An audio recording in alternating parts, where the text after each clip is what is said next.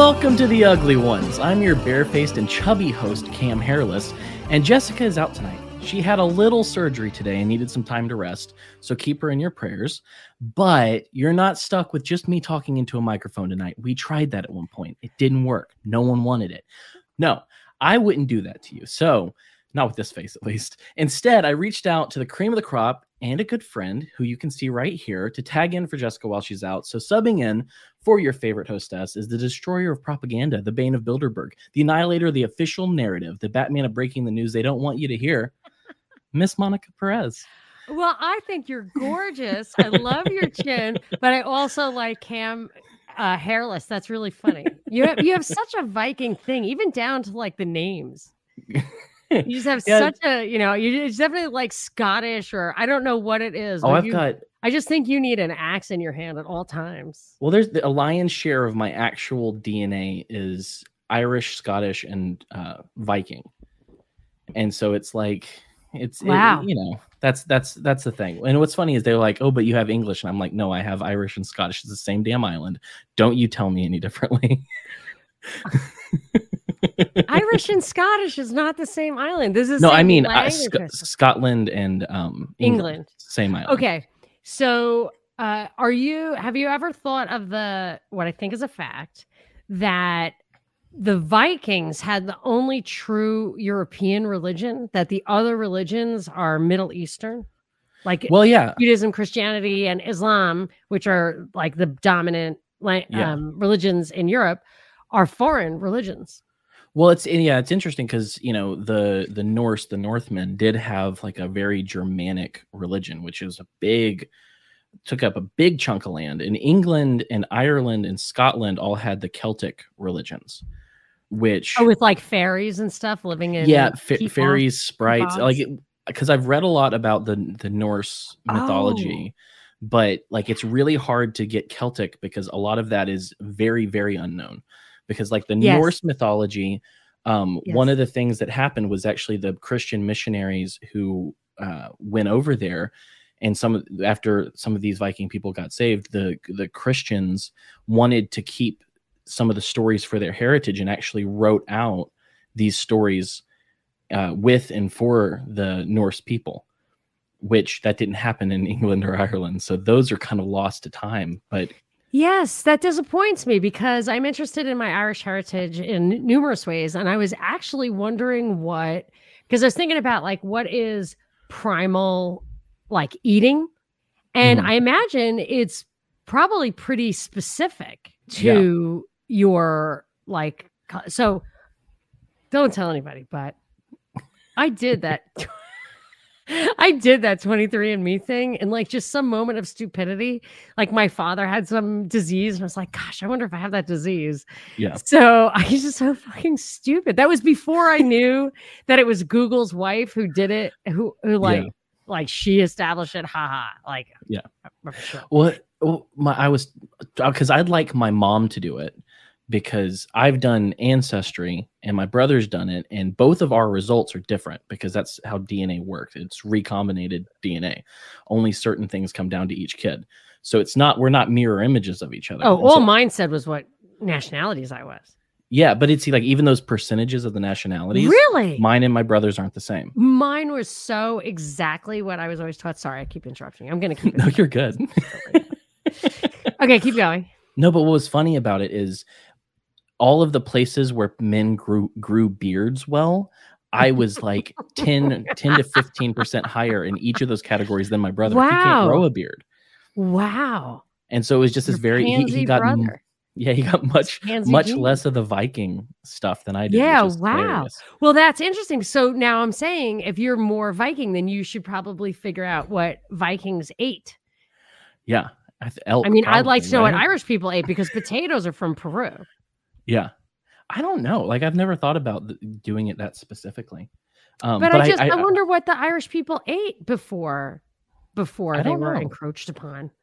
There probably a bunch of deer. Like, isn't there a fair amount of deer? Well, there are a lot of sheep there now, but who knows where sheep came from? Yeah.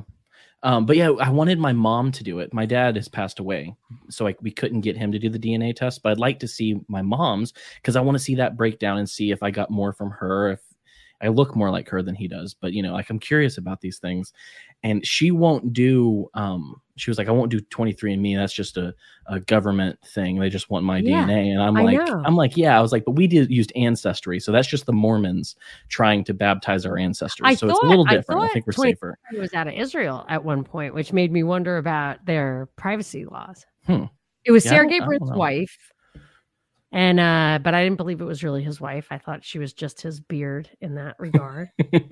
Okay, so Irish people didn't eat much meat. Historical records say salty bacon, peas, beans, butter, and cheese. No. I just don't even believe anyone who says they didn't eat. I mean, obviously there was a lot of bread, because if you look at kind of the development of the West and history, a lot of it has to do with when they discovered beer. People started farming more so they could make beer. Like beer was a big driver. Beer was before bread, from what I understand. Yeah, and so I would figure that carbohydrates would probably be pretty high, and so I think I'm good there. Like I'm safe with my carbohydrate intake. I can't eat wheat. It makes no sense, because that's what it says. It says it was milk and cereals, like the two things I cannot eat. Buttermilk, cheese, also very popular. People also ate fish and meat. Well, it's an island, so they should be eating fish. And you're right, they should have deer of some kind. I think Vikings went and popped over there. They should probably have brought their reindeer and stuff. Yeah, well, and that's the thing. It's like I like Ireland. People talk about the Black Irish. Do you know of this distinction? Yes, Irish? My mother has black hair, and they say, and she's blue eyed. Like my mother's straight off the boat, Ireland. She's like piece of loose leaf paper, like as white as could be, and her eyes are blue. But her hair was black. And she said it was the Black Irish because she was from the West Coast where the Spanish Armada crashed. Well, that's what's funny is there's all this talk about where the Black Irish came from. And my favorite theory is that the Black Irish are just the Irish that were already there. And then all the rest of them came from the Viking invasions. Well, I would figure the Vikings, like even in England, if you see like super blonde people, I always think they're Vikings. Yeah, I think that's my theory. I think that the Black Irish were the OG Irish. All right, so let's think about that. Yeah, because they would be French, right? Isn't Gaul and then Gaelic? Like, I think the French coast is where they went to migrate up to the Irish Islands. Yeah. And French people are kind of like, they're not quite as dark as I am, but they're a little olivey. Yeah. And I bet you're right about that. That's my theory. And it might have been easy pickings because they had more of those redheads. Yeah. Which is so interesting, because it's someone pointed out to me. They said, why girls from the Nordic countries are so good looking? And I said, what? Why? And they go, they didn't take the ugly ones back with them. Could be. I mean, then you get into a whole circular thing of that. That just means that we have their taste because we're the ones who descended from them. You know what I mean? It's almost tautological. Like your idea of beauty. Interesting. Oh, definitely. One thing I do want to mention, because I have people who, like Jessica just said, ask Monica what the hell is going on. And so I have some things to ask about certain things that are happening right now. But I do want to let people know that this show is 100% brought to you by the fans. So and patrons. So hit like, subscribe, share the show. We have so many different shows and so many different topics. Did I forget to tell people to come watch? No, I told them to go to youtube.com/the Mad Ones. That's correct. That's a good way to go. Yeah, that's right. And then you have to go to the live. Yeah. So we've talked about exorcism, we've talked about spiritual warfare, we talked about abortion, we've talked about porn, we've talked about current events. I mean, we've talked about, like last week we talked to a girl. I don't know if you saw this one or saw that we did this. We talked to a girl who was once trans and detransitioned. I know about that. Yeah. And so like there are a lot of episodes that could very much touch or help or whatever someone. So share the show with that person. And also if you join our Patreon, patreon.com/the Mad Ones, you get an early episode occasionally. Like this next week, we have Monica's friend, Sarah, the Irish dirt person, coming on for St. Patrick's Day, but we are recording it on Saturday. So if you want to listen to that early, join our Patreon. But beyond that, grab a shirt, wearthemadOnes.com/store. Just had to put that out there. I've got to say, hey, I love your graphics. I love so everything about that. Yes. So I'm trying to redeem myself by sharing the actual link. Sorry. No worries. No, it's good. I guess I got that wrong. That's okay. So yeah, but I actually I remember years and years ago, I saw like a Jerry Springer, people who had sex change operations and regretted it. And I remember thinking like, that sounds like a nightmare. Could you imagine? Yeah, I can't. I mean, it would be bad enough for a woman, but could you imagine for a man? Yeah, I mean, Ow. But yeah, so that was a good conversation. Felt that was a risky business, that one, but they won't even say that that's a thing now. Yeah, no, and that's what was so interesting about Kat was I just wanted to talk to someone who the transgender activists and kind of the whole left just wants to pretend doesn't exist. That's a fascinating person to talk to, in my opinion. And what's the motivation there? Like, you have to ask yourself, like, that's why, I focus on propaganda. These things are obviously, counter viewpoints are suppressed for a reason, because there's an agenda other than this is where the truth leads us. Yeah. Well, and it's the thing is, if you can regret it and this particular treatment for it, if that's the only thing that they've put money into, you know what I mean? They haven't looked into cognitive behavioral therapy or other things that could possibly help these people. It's all put into this very medical and surgical solution. And so if that solution, which if you look at a lot of the studies, we talked about it last week a bit, that the better the studies are with the better samples, the better choosing of people to talk to, like the more scientific studies, the outcomes are always worse. Like, it seems that once a lot of people get past the euphoria of the change, the actual suicidality goes up rather than down. That I was aware that, which is but I didn't know that they drilled into it quite that way, which is interesting. Well, and it's the thing is, that's a big blow to what the only thing they put all of their eggs in one basket. And so, of course, they don't want these people to exist. Of course, they don't want them to talk, because what else are they going to fight for at that point? Because they have to deny every single core tenet of what they're talking about. And it defeats their purpose. Like, I almost wonder if one of the reasons they like the people to physically transition is that they will be forever addicted to big pharma. They cannot go off the grid. I feel that way about diabetics and a lot of these. It just seems like big pharma wants everyone on pharma all the time, to the point where you can't live without it. Yeah, and that's one you can't live without. Like, people don't talk about the maintenance of these things. Like, it's like maintenance is ridiculous. Organ transplants, Yeah, but it's so much. It's like we talked about it briefly in the last episode, but Jessica could only stomach so much because some of the side effects and stuff are so ghoulish.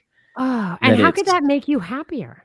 I don't know. I think that a lot of people it doesn't, but it's definitely one of those things. I'm surprised we didn't get like much pushback at all from this conversation, because it's like you'd think some person out there who's very pro this would be yelling curses at me, And the TikTok was the final blow, right?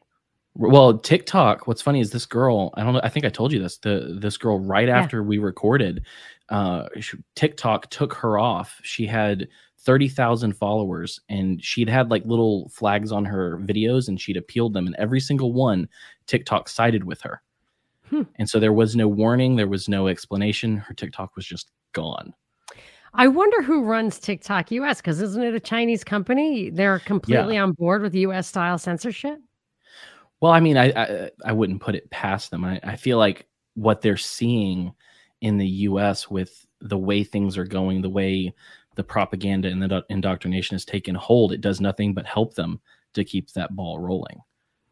It's like they have no love for the US people to wake up. That's a good point. That's a good point. I mean, they don't do it in their own. They have a whole different approach in their own country. Yeah. Well, there are different cycles, the different points in the cycle. So for a long time, I think they wanted women out of the home, and they wanted a lot of immigration to come help women work. PP Steve, we love you too. But they wanted the women to come out of the home I know. You're fantastic. I mean, I love the beard and the whole Viking thing. I really miss it. But it'll come back. So now I think they want women, back. They're kind of third worlding us a little bit. So they want to push it back. So they had, I just think at different points in the cycle, they want different things. And China's at a different point in the cycle. Yeah. Well, there was this tweet that came out about the Ukraine situation and all of the sanctions, and even not even sanctions from the American government. Their corporations are doing Yeah. It's like fascism. It's the reverse fascism where the corporations do all the government stuff and they expect the government to get in tow, and then they want us to say, well, it's private, so they can do what they want. Which I just it makes me really question my whole. Just the libertarian establishment. Right. I was talking to someone the other day, and when I was far more into the libertarian world and like far more fighting for libertarianism, I would have fought for a corporation. But you start to boil stuff down, and they're not even real. They're government created entities. They're protected, so you can't compete against them. So therefore, there's a quid pro quo going on there. That it's a way to undermine our rights, and it gets us to defend that. It's not cool. But there's this tweet, and I thought it was just so funny. Mystery Grove Publishing Company tweeted, "So far, Russia's been cut off from CNN, YouPorn, and Facebook. They're working on depriving the Russians of Coca-Cola next.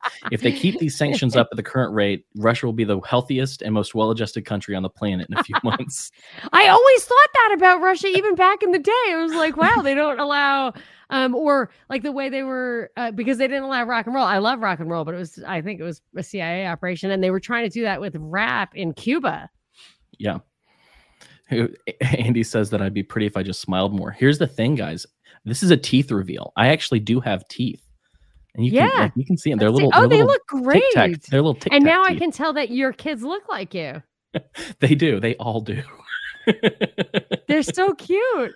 I'm sorry that you made your baby cry. I made by shaving your beard. Not my youngest daughter, but my second to youngest. Like she just wouldn't look at me for a long time and would cry. And she got mad at my wife because in her mind, my wife did this to me. And did she know it was you, or did she think that your wife swapped you out? No, she knew it was me. And she kept saying, "Why'd you do that to Daddy? You've got to put his beard back." No. Why'd you do that to Daddy? And I think the best part that didn't hurt me at all was I don't like Daddy anymore. I can understand that, but you're so cute. You're like one of them, but you couldn't even keep it clean. I couldn't see. I saw you clean that one day, but you're doing a year, right? Yeah, I decided. Well, first off, I thought it would be funny. The reason I shaved, I thought it would be funny because there's a mustache renaissance going on right now, and I was like, this won't work for me. I have at best a Ron Burgundy stash. It's not going to be like one of the ones that these other guys have. It's just going to look like it's going to look funny. And I did it, and I was like, maybe I should keep this. And then I shaved it all off, and I was like, most of the reason I did it was just because when I was a kid, my dad always had a beard. Oh. And one time that he shaved to a mustache, like he was on the back porch when we came home, and I did the same thing my kids did. I beelined into the house, and I was like, "Mom, who the hell is the man on our back porch?" Right. Because I've never seen this person before in my life. And so I just thought that'd be funny. So they get to experience this once. And so I figure since it's down, let's see how long it takes, where it is in a year, see where it is in December. Because if it grows back by December, that means that I can probably talk my wife into letting me bleach it to white so that I can be Santa at Christmas time and then grow it back before the end of the year. Yeah. Well, just options. I don't think you can bleach it to white and get it back to the way it was before. Right. So I'd have to shave it. The hair I would not want to do, though. So that's always the problem because I can't grow this back. Well, if you were going to bleach it, you'd have to just shave everything off then after. Yeah. And I don't want to do that to my hair. Like the beard I can grow back, I think, maybe. How long is your hair? Well, that would take a while. That would take some time. But it was down to like here. Yeah. Until just recently. You go to work? No, I work from home. Okay. Which, by the way, speaking of working from home. So Jessica wants to know what the hell's going on. And I've been thinking about this Zelensky and this Russia shit for a couple weeks. There's one thought that's been in my mind for several days that I just wanted to wait to actually express out loud till I was talking to you. Okay. But we'll get to that. But how insane, like, I don't know if I've just gotten better at sussing out propaganda over the years, or if this propaganda with Ukraine is just that bad. Like, it's so transparent to me. Like, it's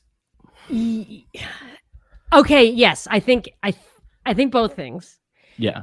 I think that you have excellent discernment and probably always did, but it's so bad. So my job, I don't know if everybody knows this, but like, I do the news on my show, Drive Time News Blast, every day.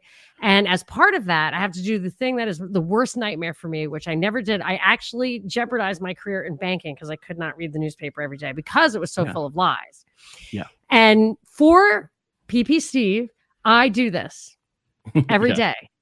And it's really a bummer because I can't bring myself to consume Western mainstream media. Yeah. During this right now, like this last week or so, I haven't been able to listen at all. I have to I started going to RT, which I never used to go to Russia Today. I would never go there, but I was like, and they're a little more tight-lipped. They're not really blasting counter propaganda. So it's kind of annoying, but so it's so bad that I cannot tolerate it. Well, it's like someone asked me the other day, they were like, you go on the propaganda report. So what do you think is going on with all of this stuff? And I'm like, you think I sit and read the news when I'm not doing the propaganda report? No, me neither. People ask me what's going on a Saturday. I'm like, I have no idea. I'm out. I was like, no, that's I intentionally don't. I'll see what's on Twitter and stuff, but I don't go and deep dive these things on a daily basis because I don't want to kill myself. Well, we have to know, though. I mean, I struggle with this. Like, can we just drop out of society? And actually, there's a Catholic new book called not new, but a couple of years old, The Benedict Option, I think it's called. And it's just like, make yourself a little community of your own and forget the world. And I feel like I want to do that. I wish I could do that. It would really extend my life. And I mean, I could go be a bartender. You know how much I love doing that. And I would make so much money. I mean, it would be fantastic. I really would. I want to become a distiller. So that's what we need to do. All right. That's it. Rich people do that. You will never get rich that way because that's like a fart sniffing thing to do. What, you know what I'm saying? Like, yeah. So no, you can, if you made whiskey, it would be authentic. But what I'm saying is wineries are like this. And I'm sure whiskey is getting that way too. Somebody gets really rich or they inherit a bunch of money and it's like an actor thinking they know about politics. It's like, you think you're good at this one thing, and so therefore you're good at everything, and that this is a really cool thing. So if you spent your money on that, it either makes you cool to have it or makes you cool to be able to do it. And I personally think that like floods the market with just a variety of new entrants, and it's like almost impossible to distinguish yourself. That's when you get all these like really, really cool marketing things on brands that don't even really exist yet. So they just put a lot of money up front. So if you wanted to make a living at it, I think that would be tougher. If I wanted to make a living as a bartender, I'd make $500 cash out of the gate every all weekend. I'm saying is that on the compound, I will make the whiskey. You will mix the drinks. Yes. I'm going to be the bartending librarian. That's true. Yeah. I have a vision of the bar. It's going to look like the Bold Monk Brewery in Atlanta. It's going to be just a big place with a lot of books. Mine is going to have way more books and a big bar in the middle. And I'm going to yada, yada the whole time. But I'm also going to craft delicious cocktails. Yeah. I need to. I don't think I've ever had, and you're going to not love this, but I don't think I've ever had a good cocktail in my life. I think I've had rum and Coke and Jack and Coke, but I don't mix. I got into bourbon. And then I just drink bourbon. Yeah, I understand what you're saying. Do we have a point with all that? I'd rather jump off the face of the earth than read the news. But we can't because we have children. Okay, so that's all. I just wanted to say. Which is also why I can't make craft cocktails 10 times a day. But I understand that completely. I expect to move into kind of just focusing on single. I used to like martinis, but I didn't really pay attention to the gin.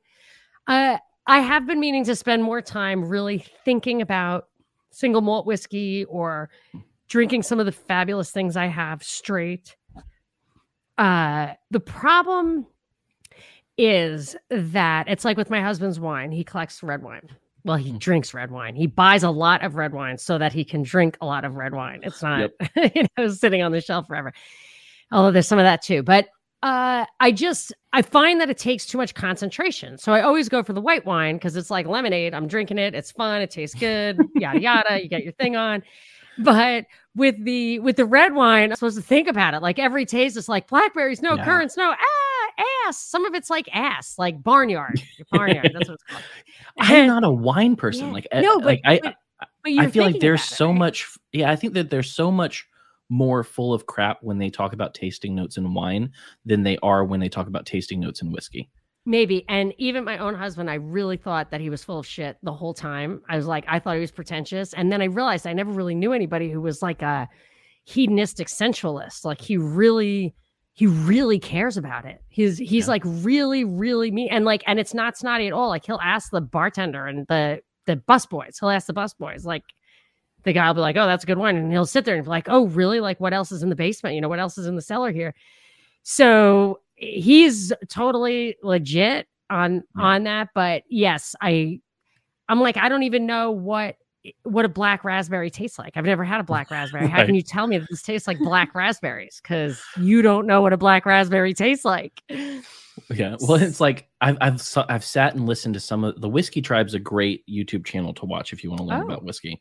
But I've heard them talk about, you know what this, because they'll talk about what it smells like, and they'll be like, they'll say something like fresh cut grass, and I'm like, see, that I can understand. I can smell that. Yeah. But one of the things that I did is there's a company called, and we're not sponsored, so I mean, you can do what you want. I'm not getting anything out of it, but they have it called Flaviar, and they send these little mini bottles of whiskey and with tasting notes so that you can do a tasting and actually try to understand what. Oh yeah. That's you can super taste cool. and smell. So it's a very cool thing. I wish they would sponsor me because I'd be like, give me the whiskey. I will talk about it every week. They will. Ask them. I did a couple of things where people sent me like a package of the month or something, and it came with, I don't even know if it had the whiskey in it, but it would come with like old fashioned syrup, and one of them had a pair of glasses. I was just really loved that. So some of them, if it's really, really good, it's nice. I will make a whiskey sour. Eagle Rare for me is like a kind of expensive bourbon, but I mix with it. So whereas Blanton's, I have mixed it, but that's kind of a sin. So, but I know that's wrong. I saw a video the other day on TikTok of a guy making an old fashioned, and he was using a Pappy Van Winkle. Oh no. And I was like, you monster. Fool. But so Chalaga asked if that's a skull. We won't drink it. Asked if that's a skull. I don't know if he means in my background or yours. Skull. No, I have no background. My background is cherry blossoms.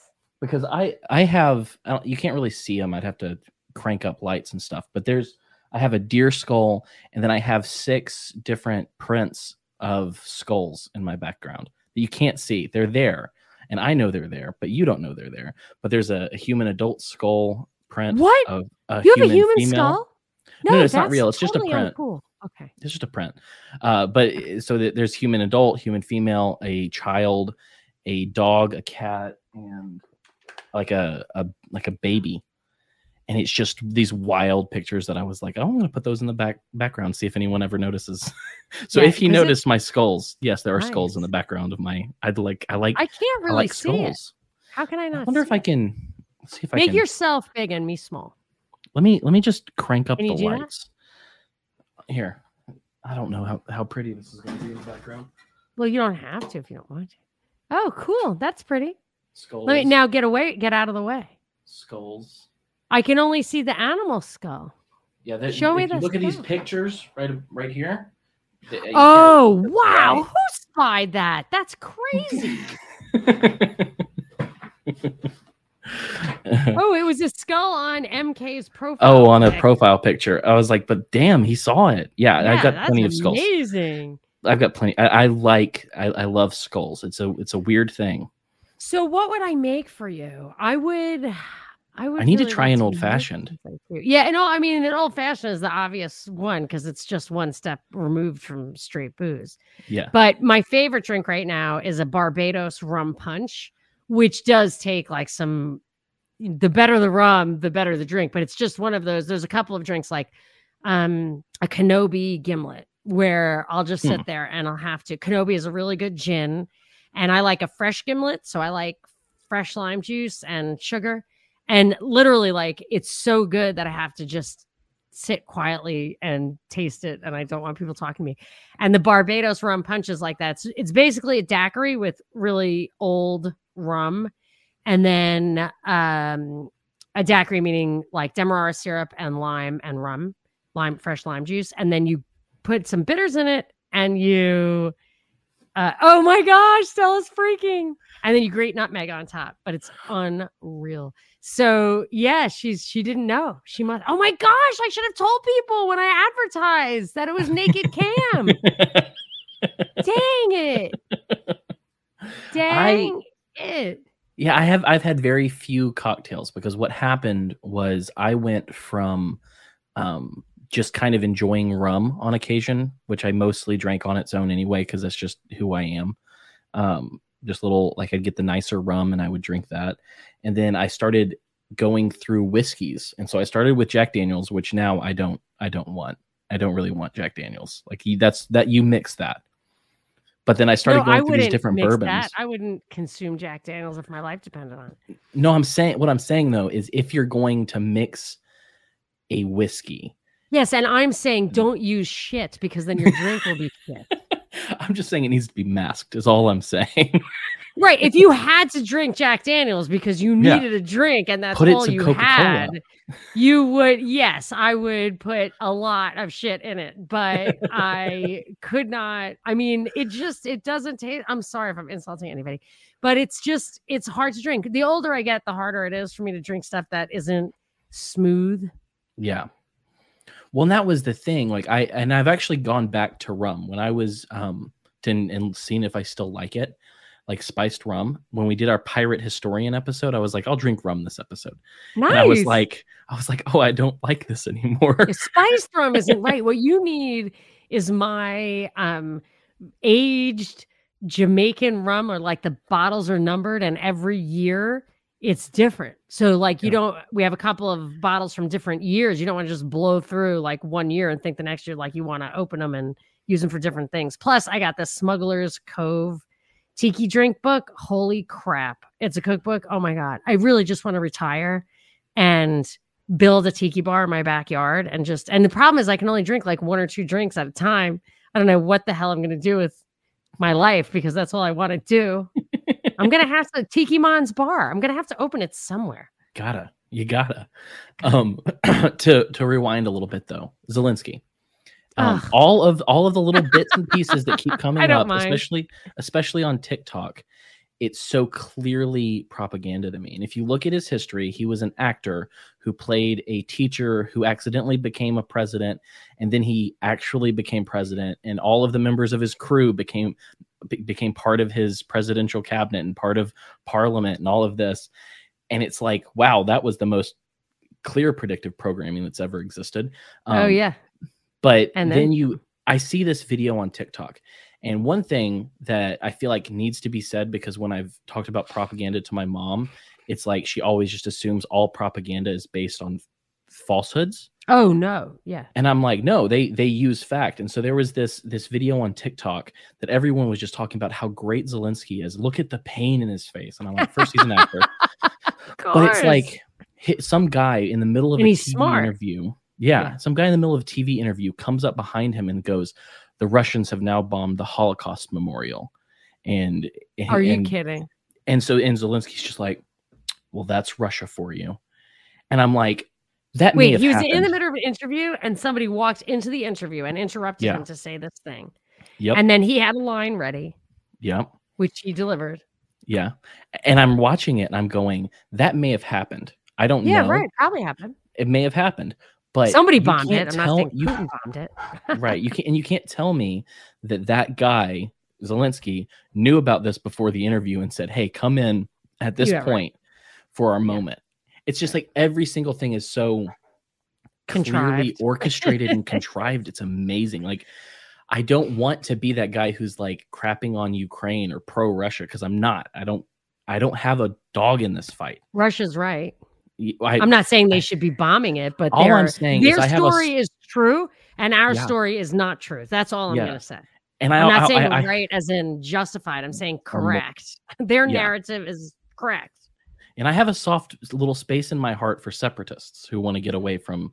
Well, for people who live on land and want to govern themselves on the land that they live on and own. Yeah. I have a soft spot for those people. You don't prefer territorial integrity? You don't think we should restore the Roman Empire? Or whatever previous thing, you know? Well, and it's just wild, because if you look at people are making this argument that this wouldn't have happened unless Trump did this, that, and the other. And I'm like, why is it that Putin does these things in 2014 and then in 2022? Yeah, I don't know, but I expected them to use the whole Trump thing as a way to get the left somehow committed to one side over the other in Ukraine. That's why they did. There are two reasons they did the impeachment the way they did it. They did it in order to make sure they established that left would want war in Ukraine, because it was all about giving them military aid. Yeah. And the other thing was the conversation that Trump had with Zelensky was a dim shadow of a conversation that Biden had with Poroshenko prior to that. And they wanted to make sure that if anybody brought up the Biden-Poroshenko conversation, which was leaked, that it would feel done already. Yeah. And that, you thought it was no big deal when Trump did it, but now that it's Biden, it just neutralized the question entirely.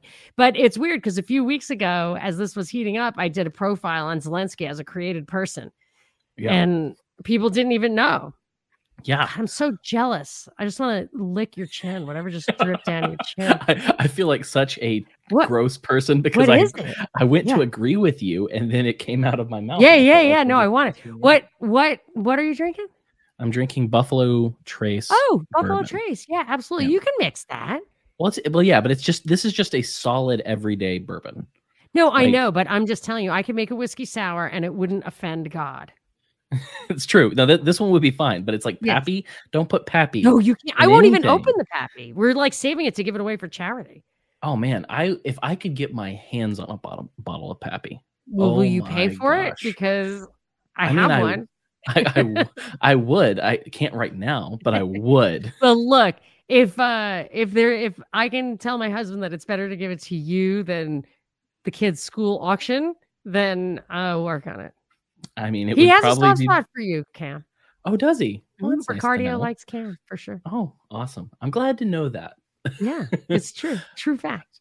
But yeah, so one of the other things that I wanted to bring up is the gas bullshit that's going on right now. Right. Which, it's wild to me that they can try to blame all of the gas prices right now on sanctions they put through yesterday. Right. And that they're trying to blame it on Putin when they're the ones who are doing it. Right. Putin's like, I will insulate gas and oil from this problem. Don't worry, world. And we're just like, fuck you. We're going to make this as bad as possible. It's like, so it's our government sanctioning us.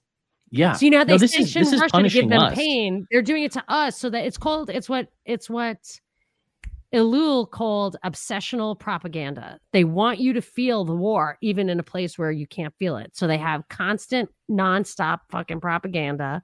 And then they do things like he was saying they may even have ginned up the rations during World War II so that people would feel like they were in deprivation because of war, but it was totally unnecessary here.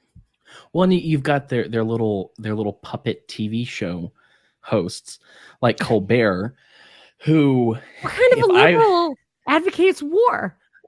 Just all of them now. All of them now. I know. All of them. It's the war party. But as long as you have pink hair, you can be a liberal. If I were playing Minecraft with Stephen Colbert, I would throw him into a wood chipper in Minecraft in a fictional game. Oh, you can't. Everybody knows what that means. Okay, not in Minecraft. Don't say in Roblox. Minecraft. Say if I were playing Roblox. If I were playing Fortnite, I would just pwn that noob. But you're playing Dungeons and Dragons, would you cut him in half? I would be. I would, and I would, hope for a nat 20 on that roll. But he got on. Him and George Takei made the most let them eat cake statements that I've heard in my lifetime. I don't know if you heard them. Stephen Colbert got on his show and he said, today the average price in America hit an all-time record high of over $4 a gallon. Okay, that stings, but a clean conscience is worth $1 or $2. It's important. I'm willing to pay $4 a gallon. And here comes the let them eat cake. He said, hell, I'll pay $15 a gallon because I drive a Tesla. So, not only is it let them eat cake, which is disgusting. Yeah. Right? Because who can afford a fucking Tesla? Yeah. Really? I just bought a new car and it's 8 years old. Yeah. Right. I bought an 8-year-old car. And I love it. It's awesome. Yeah. If you buy it at CarMax, they'll give you like a 6-year warranty. I'm never buying anything but like an 8-year-old car again. So, but that's really rude. But it doesn't matter because like being unvaccinated, it's your own effing fault if you still use gas. Yeah. You're right. So they're allowed to punish you because you are morally wrong. Right. So that's what he was saying. I'm better than you and I'm better than you. Yeah, and George Takei said, Americans, we can endure higher prices for food and gas if it means putting the screws to Putin. Consider it a patriotic donation in the fight for freedom over tyranny. What the fuck does that mean? I don't know, but can you get George on the show right now? Can we just have this conversation with George? I want Susan to kick me off of YouTube. I want to somehow be kicked off of everything. That's what happens if George Takei comes on my show because I'm not going to hold my tongue. Oh my God. Well, you don't have to use epithets against him, but what we need to do is say, and I've done this to people. I've done this to people without meaning to. I'll just ask them to explain what they mean. And they can't. And they're so used to it. It even happened when liberals would call me and think I was a conservative when I was on the radio. They would just think that they got to say their platitudes and I would answer with my platitudes. And they were ready because they literally had a script and everybody followed it. Yeah. And I would say, oh, wow, that's an excellent point. And like, let's dig into that. Why do you think that? Like, I'm totally open to that question. And people would just freak out because they couldn't answer the question when I was trying to get them to, I was being not hostile. Well, it's like, and they've trained conservatives to just bow down and accept whatever they say. It's like the Don't Say Gay bill in Florida. It's literally a bill. If you read it, it just says that ages kindergarten to 3rd grade, you can't tell kids about how they could be transgender or self-pleasure. Well, let me just ask you a question. Or whatever. Does it include talking about, is there sex ed in K to 3? They want it to be. But I'm just saying, does the bill say we don't do sex ed in K to 3, whether it's straight or trans or anything? Yeah, it's no sex talk. Yeah, it's that from what I understand. Yeah, it's like no sex talk. It says don't talk to kids about changing. That's their appropriate. I was annoyed when my kids' Catholic school talked about abortion in front of them when they were little. Yeah, I didn't like that because then they were just like, why would someone be pregnant if they didn't pray for a baby? Like, I don't even get it. Like Don't ask me. I have no idea. but so many conservatives have been incredibly well trained to the point where if someone on the left calls it the Don't Say Gay bill, they just call it that from then on out. They just see that ground. That. And then I heard that DeSantis had a great answer. They are so grooming him to be president. They're letting him say all the cool stuff. Yeah, they sure are. I was like, damn, I don't want to like any politician. That's just me. I just don't want to like any of them. But it's like, I wish he had a little bit more of the kind of screw you levity of Trump when he says things, but he's saying it even harder than Trump because he's not playing into that kind of joking. Well, he's a Navy SEAL and a JAG. Did you know that? I knew something. Yeah, so he was a judge advocate general. So like he was smart, went to law school, and I think he went to Yale, and he was a Navy SEAL, if I'm not mistaken. And I think it's funny. Like I just see like super lawyer jumping out of a plane and like killing people, and then writing out their will as they're dying on the battlefield. Okay, so we're reading this. Did George think of what? Oh, sorry. Hank said, did George think it was his family's patriotic duty during World War II to be imprisoned in a camp because they're Japanese? Yeah. And they, I think George should spend a little time looking into Jeff Adachi, who was an absolute total raging liberal and one of the greatest heroes in my lifetime. And he had 4 grandparents all in internment camps in California. And that's not why he's a hero of mine. He's a hero of mine because he foiled a massive psyop in the Kate Steinle case, and he died for it, in my opinion. But that's a story for another day. I mean, I can tell you, it's a very long story I won't get into. But the DeSantis thing, so he's the superhero. And it's funny, yes, I'm the only person on the internet who doesn't like DeSantis.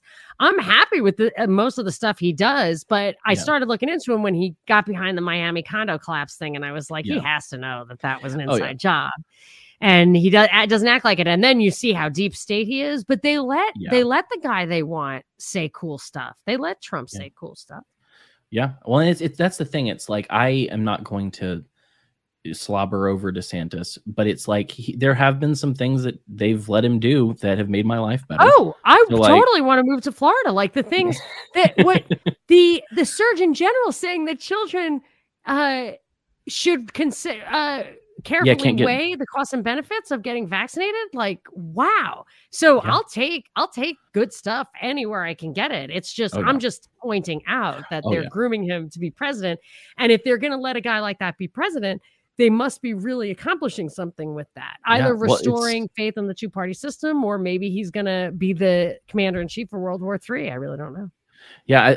It does show that there are some conservatives that have a spine. And so that's interesting to note, even though that they like him, or that he is that? Well, that like there's this certain pocket, and it's not the ones that we've seen over the last few years who are willing to actually fight and go on the offense rather than just constantly being on the defense. Who are you talking about? DeSantis? Yeah. I mean, it's okay. He might have that willingness. There's more than just him who's willing to do it, but they're letting him do it. That's what I'm saying. It does show that there are some conservatives in that they have to area that are willing to go offensive. But so gas prices are going up, and it's making me angry. And this crap with Colbert and the gay guy from Star Trek makes me frustrated. But I can never remember his name after I say it the first time. If it's not in front of me, I can never remember it. Like DK. Decay like DK. But I've been thinking about the price of gas going up because it precedes Ukraine and Russia. So I don't think that's really a part of the conversation as to why they're doing this, why everything's going up. And well, more zooming. People want to stay home, which they want. Right. Well, and I think that's one of the things I've been thinking is they want people to continue staying home. They want people in their pods. They want people. And then the other thing that I thought about that I wanted to mention to you is, have you noticed over the last couple of years the kind of attack from the establishment and from the left on the gig economy, like Uber, DoorDash, kind of companies that allow people to be subcontractors rather than have all these companies and unions and all of that crap? I'll tell you my thinking on that, and I never thought about it again because I feel like I figured it out. Okay. So when they started with Uber, I couldn't understand it. I couldn't understand how Uber got a foothold in New York and San Francisco, where the taxi medallion industry had completely sewn up the politicians forever. It's very easy to put an end to gypsy cabs and Ubers and everything else. And their argument was, we can't figure out how to shut them down. And that was bullshit. Yeah. So I was like, okay, there's a bigger political thing going on here. Yeah. Uber maybe is in charge of something. I don't know. Like, it's just bigger. And then there was a ruling in California that Uber employees were considered employees, that drivers were considered employees, not just gig workers. And I was like, that'll bankrupt Uber. That makes no sense at all. So if Uber is the big shot, how are they undermining it? And then I realized immediately that Uber, they were making it seem really, really cool and awesome for everybody, making it as it was always losing money, always like Amazon. It's just a way to get it to be the thing. And that it was going to transition into driverless, and then no one would have a car, and no one would they would have already obliterated private vehicle ownership, and then they would just switch it to electric driverless cars. And then I said the first thing they'll do is use it to deliver food, so nobody actually has to ride in it while they're phase 5ing it or whatever, beta testing it. Well, yeah, and I think that's what I was bringing up is I think there has been this coordinated, at least visible attack on the gig economy, and I think that the gas prices are a part of this, because I was doing Uber Eats for a minute when I didn't have a lot of money. And now I can't afford to do that because gas is so expensive.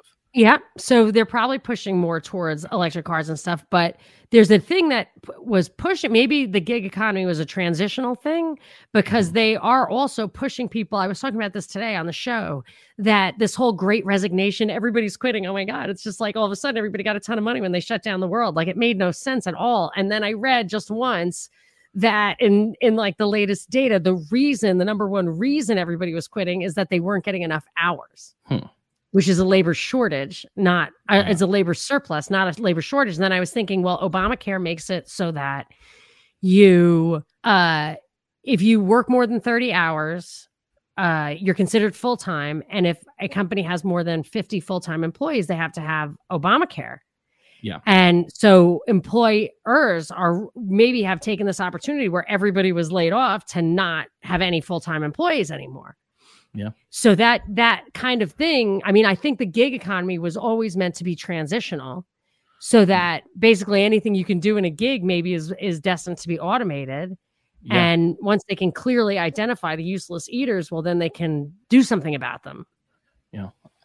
All I know is that I went from being able to go into DoorDash or Instacart or whatever and make these drives for food, and it would pay a little bit. I'd have a little extra money. And then even in December, when I was looking at it, I was like, I won't be able to pay. I'll break even doing this $2 or $3 for a thing, and then plus something if someone tips you. Like, it's not enough it's not really enough. It kind of was essentially a break even. It's a failed business model, which makes no sense either. Yeah, right now I couldn't do it. It wouldn't help me.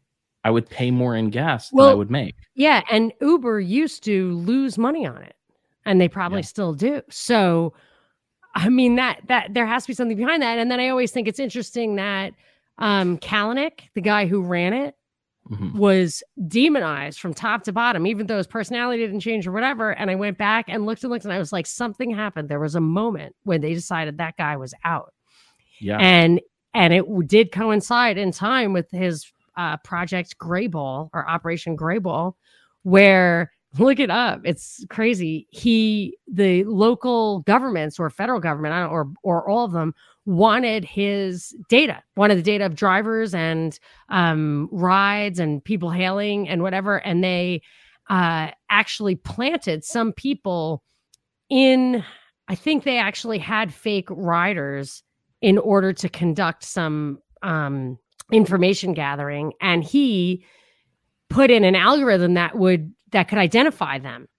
Like, it would set up flags, certain patterns emerged, and he would tell the drivers, he would just delete that ride request.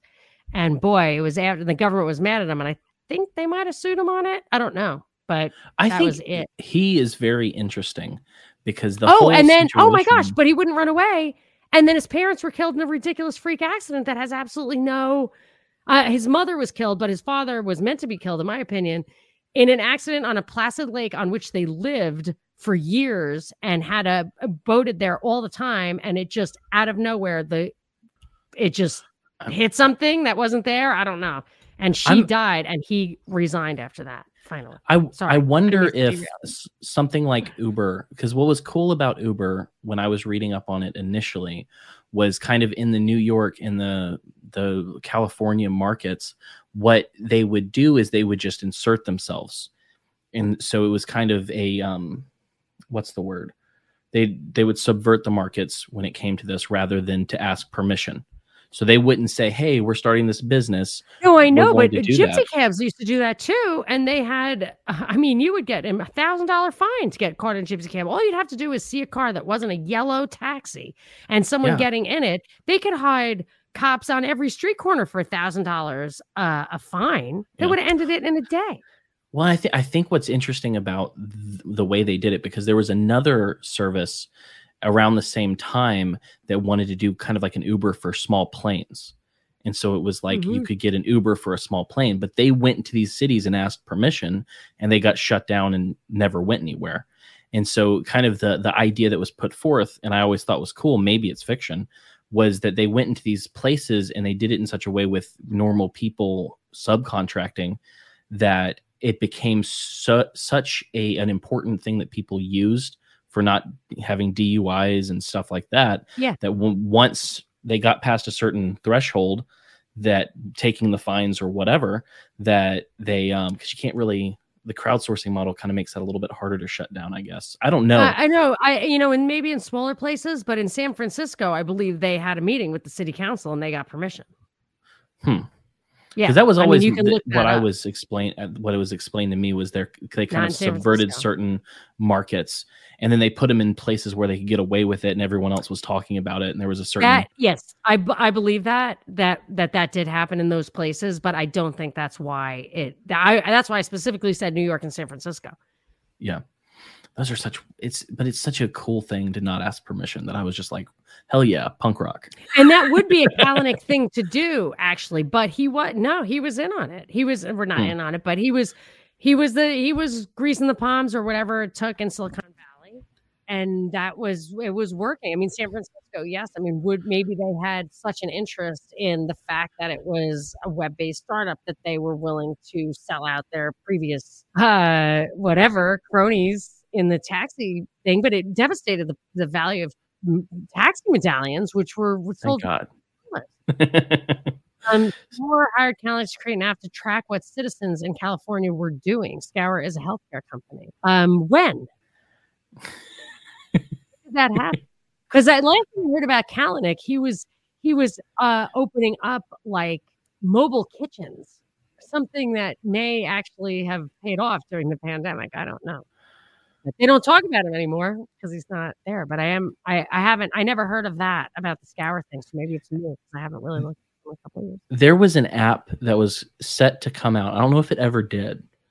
I can't remember all of the specifics. Maybe you've heard of it. That was called, I think, Citizen. And it was essentially a crowdsourced law enforcement app. And so people would say what was going on around. Yeah. And so that I can't remember all of the specifics, but I remember hearing about it and thinking, oh, well, that's a cool idea. And then being like, wait a second, how tied into the state are they? How tied into, if you see something, say something nonsense, you don't have anything to hide. It's like the Ring network. The Ring network is even worse because you get everybody to put a camera facing outward from their front door. And then you have them give you permission to use that feed at the cops. Yeah. And I would go backwards and say maybe they don't have the right to use to actually I question the fact of whether they have a right to take I guess they do. Yeah, they have the right to take those images themselves of the street in front of their houses if their own eyeballs were looking because the camera is on their property. That's totally fine. Yeah. But I question whether the government has reason to do that. That should stand up to scrutiny. And then further, if the government can the person with the ring give permission for the government to surveil people walking in front of their houses? It's part of the terms and conditions. Of what? There was a big outrage against Ring, at least in the Liberty spaces, because that was a part of their terms and conditions was that if the police ask for it, they give it to them. Ring gives it to them in a specific from their case, servers. Right? In a specific case, but they don't require you to put the feed to the cops, right? Right. But I mean, it's for specific things, but yeah. I rent this house. It has a camera, and the cops came once because there's a burglary across the street and asked to look at it. And I said, yes. Yeah. So But well, I think the problem was that they were automatically recording it and putting it on their own servers that they could so give to here's my question police. to you. Here's my question to you, libertarian. Let's talk about it. So I have every right to put an eyeball and a recording machine in my doorbell, and any photons that pass over my property and hit my camera are mine. Yeah. Okay. So, and I record them, and that tape is mine. Yeah. Do I have? Here's a twofold question. Do I have the right to sell or give that to the cops? That's one question.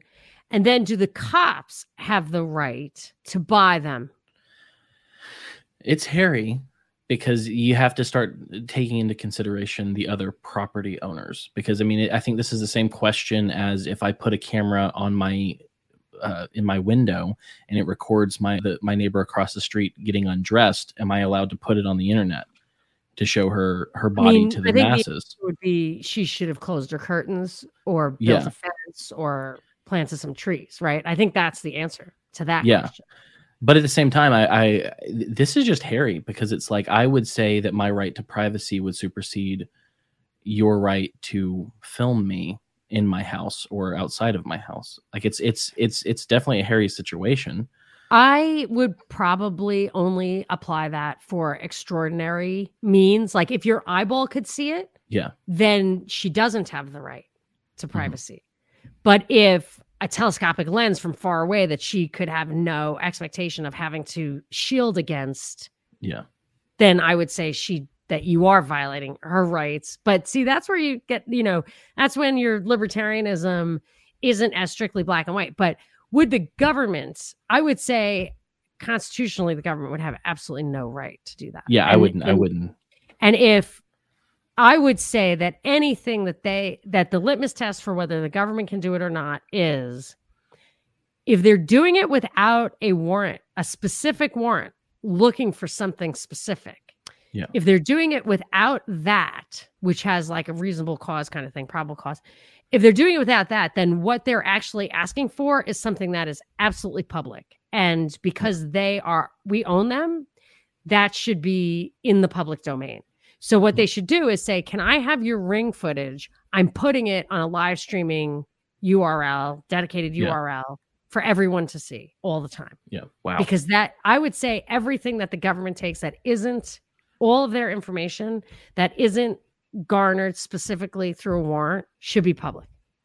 Well, it's like because they have no other right to ask for it. Right. And I mean, that applies to like JSTOR and how you have to be paying a college to get into these government funded studies. All of that information should be public domain because our taxes are paying for it. Absolutely. But and sometimes they give them to corporations and then they have the patent on it. Yeah.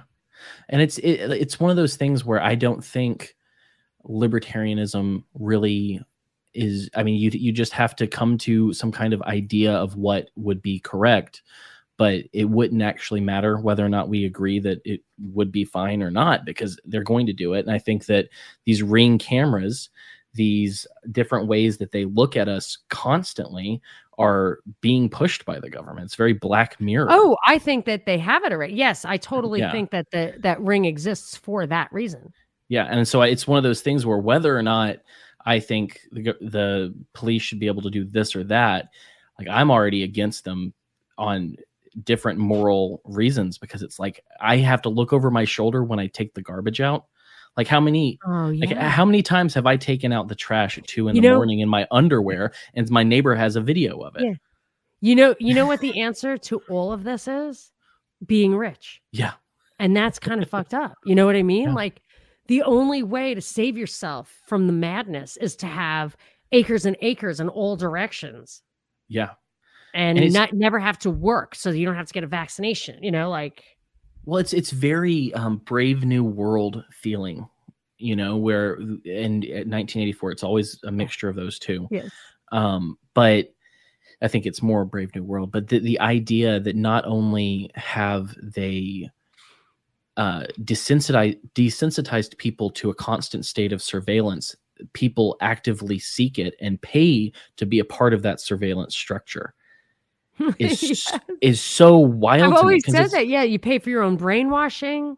You pay, like the commercials pay for the fucking news you're watching, for the vaccine, or I guess the vaccine commercials pay for it, but they're brainwashing too.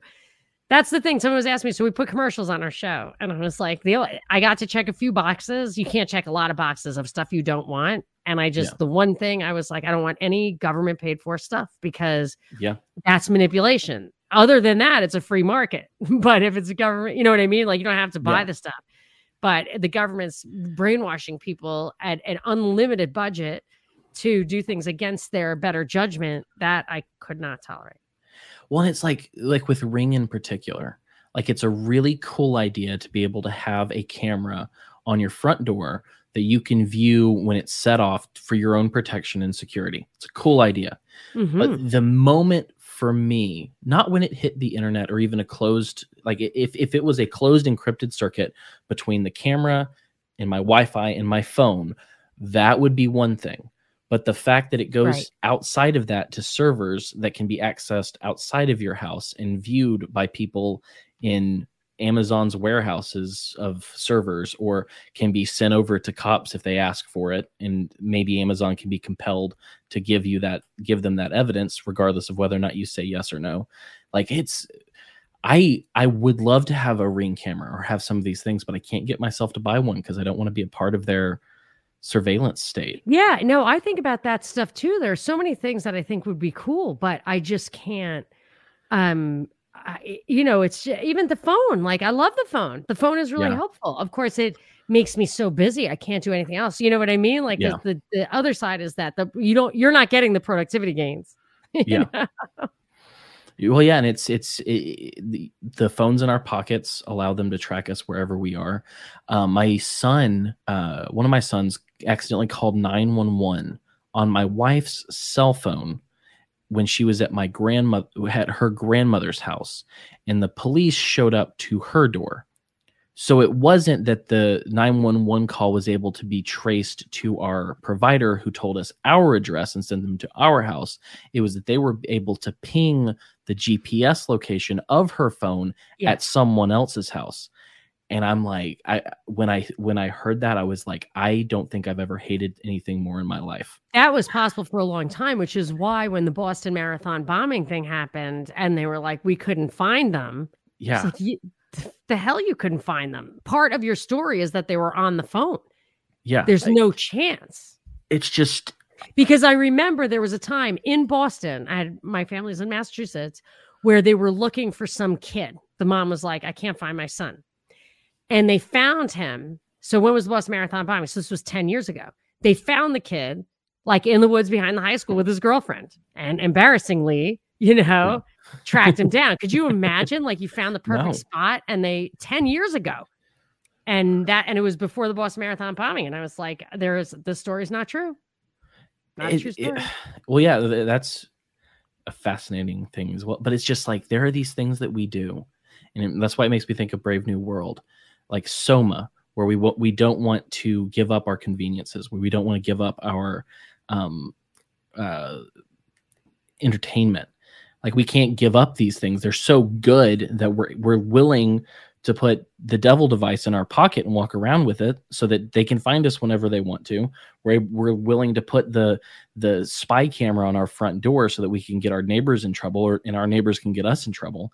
It's this like low-key Soviet style tell on each other thing that's been so easily woven into, this is cool, this is something that can help you, that everyone's bought into it. And it's like, if all of this stuff were private and encrypted, I would have no problem with it whatsoever, but it's not. And how would you even really be able to tell if it was encrypted? See, that's the thing. Even when I'm told something's encrypted, I can't really I can't really trust it.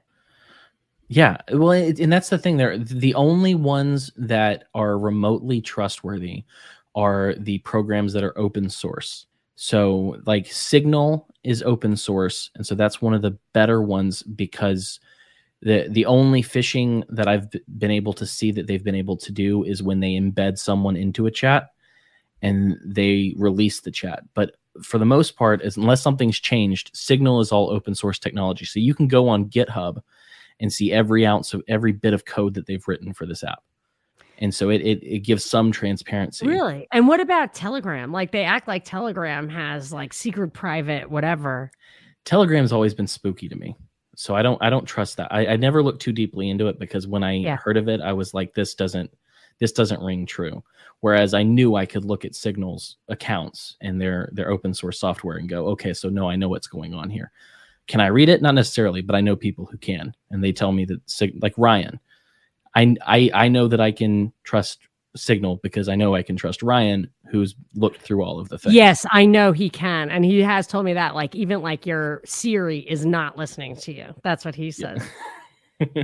So it's like, but it's just wild to me that we're so willing to give up our right to privacy because the phone takes cool pictures.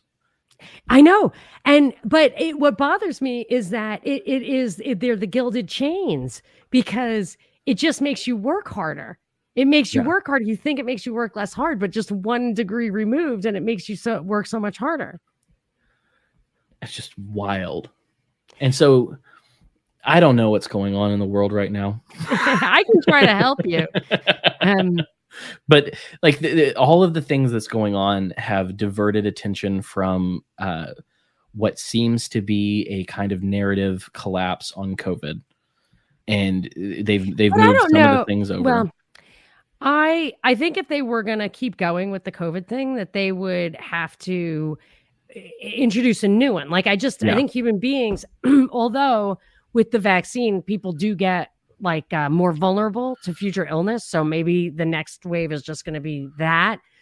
But I watched a YouTube with Dr. Chetty, Chetty, I think, a YouTube video where he was saying, which I definitely thought of this already. But he just put it very succinctly, which is, this thing is going to, in the long run, people are going to die of a bunch of diseases that they're not going to relate to the vaccine. And I'm seeing that happen already in my life. I mean, my guess is you are too. Yeah. Like, do you know anybody who's sick? Or, there's some people, it's from the vaccine, but some people just like all of a sudden got this weird cancer and it progressed rapidly. Like, that's what I'm seeing a fair amount of. And it does fit with my report from Iron Mountain thing, where they will just, they wanted to have a replacement for war that took out the sick and the old and everything. So I think they could keep the COVID, I think it's collapsing because they're allowing it to collapse. I think they probably assess that it would start getting complicated, and maybe they need a breather. Yeah, I think that's what's happening. I think that they have, so there are a lot of people for the last 2 years who have bought everything hook, line, and sinker. And not only have they bought everything, but they told them that they're heroes for wearing a mask outside. They've told them they're heroes for being 6 feet away. And right now, most normal human beings are sick and tired of it. And so it's like they're not able to hold that on anymore. And then suddenly, all of a sudden, you have this Ukraine situation where they can feel like they're heroes again and they're fighting for the good guys. And it's a way to get away from COVID. It's a way to get away from this narrative so that they can have a breather and bring it back if they need to, or if they want to. But they have this thing that's placated the people who want to feel like the upstanding moral heroes. And it furthers basically all the secondary agendas that we've been seeing. So there's supply chain issues. There are shortages. Wars are always a good reason for surveillance and censorship. It continues the two-sided thing, the like two-party psyop, the vax apartheid. I mean, my guess is there is a one-to-one correlation with people who want World War III because Putin is bad, and people who think there should be mandatory vaccinations. And it's really funny because it's on the left, and those are both like death things. Those are both things that were not historically on the left. War and my body, my choice. So they've done a number, but this continues the exact way it was working with COVID.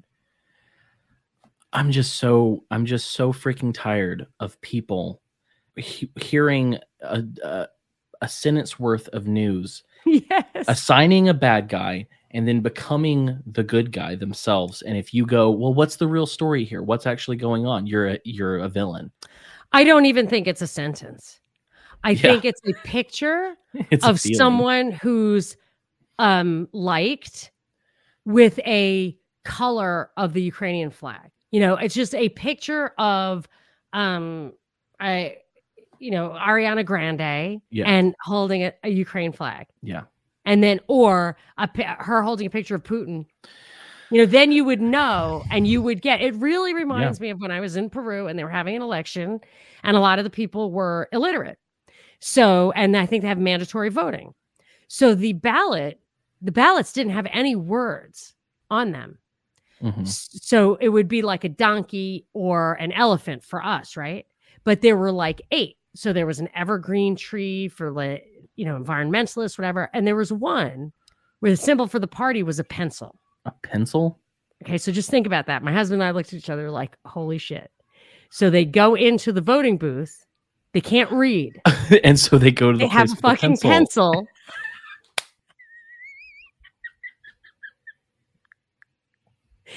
So anytime this happens, my husband and I are just like, remember, vote for the pencil. I mean, it's like memetics, like as the ad absurdum. So that's where we are with this. That's where we are with it. Vote for the pencil. Like what? Who is your pencil? You know, what color is your pencil? Like just, and they're pissed at me. I'm like, hey man, first of all, you gave me COVID, so don't be pissed at me. Like the vaccinated people gave me COVID. I didn't give you COVID.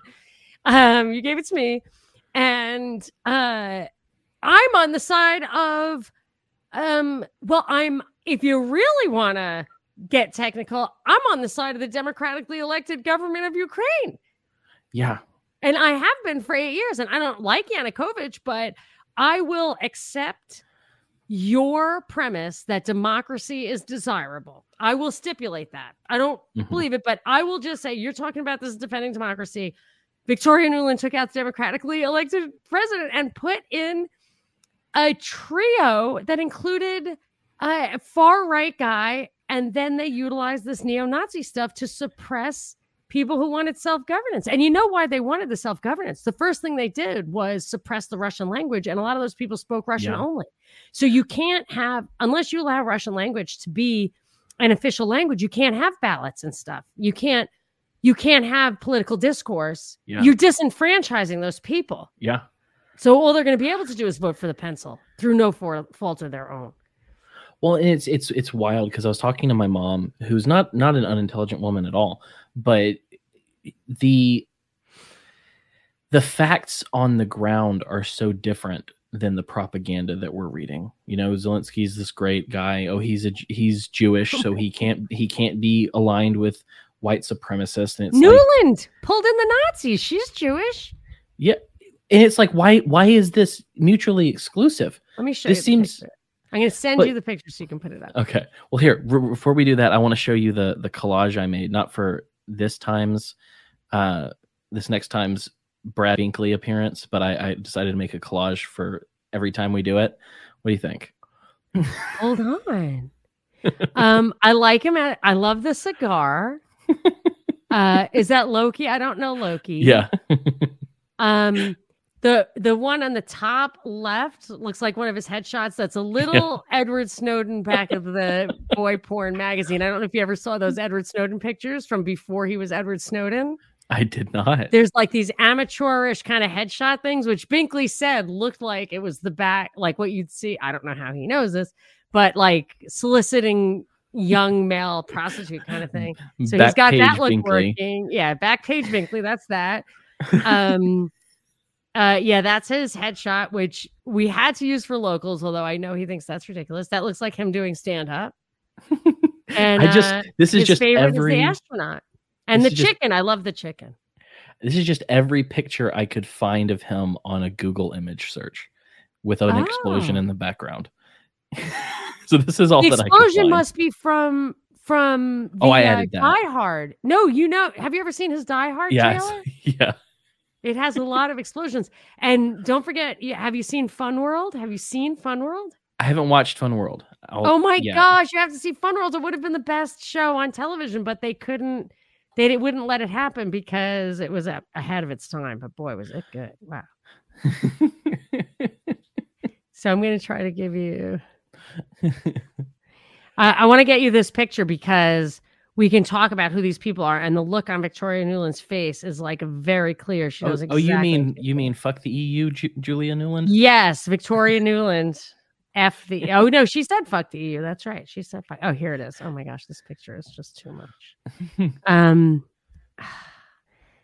It's not going to be very good resolution. You're not going to like it, but I just want to tell you who they are. Is this the? Am I terrible? I don't know how casual your show is, Cam. Pretty casual. I'm not trying to bring it down to the level of unprofessionalism. Oh yeah, I saw you post this picture, but I had no reference as to what it meant. So I meant to ask you, but I forgot to. So can you pull it up for the people or not? Yeah, 1 second. Let's see. Where is that? Oh, does it not let me do? Okay, I'm gonna have to save it first because apparently it does not like me doing it out of my messaging app. Let's see. There we go. Boy, that call between her and Jeffrey Pyatt, that dude.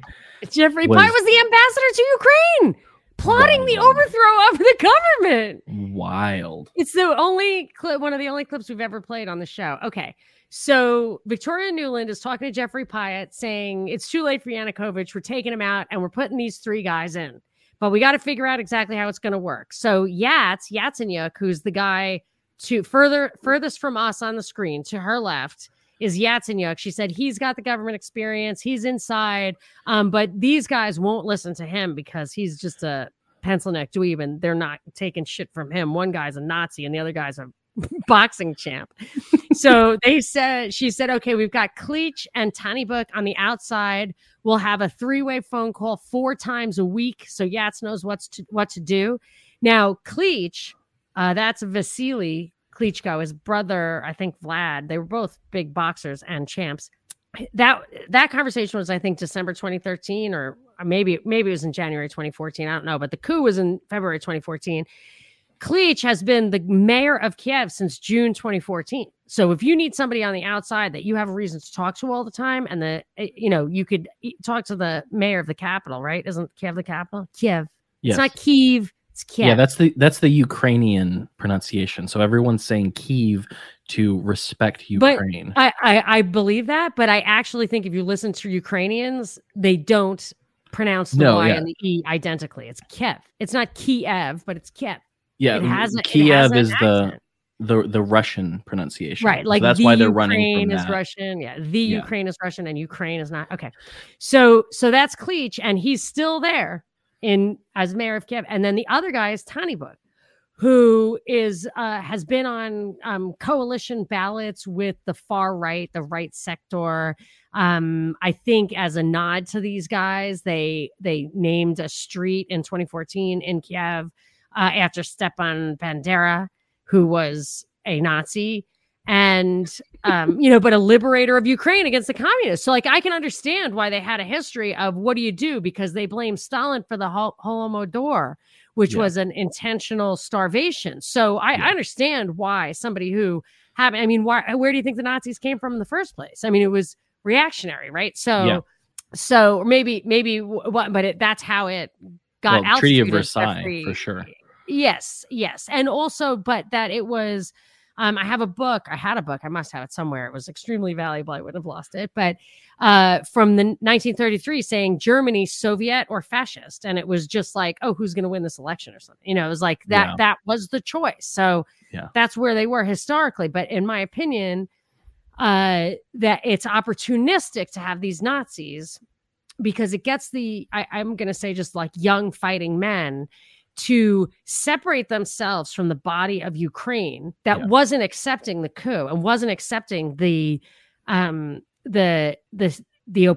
of Donbass. The severance of Donbass they might have accepted, but the Donbass wasn't allowed to sever itself. So this oppression, you had to get kind of fringe elements, outsiders, people who somehow felt they were more Ukrainian than the Ukrainians.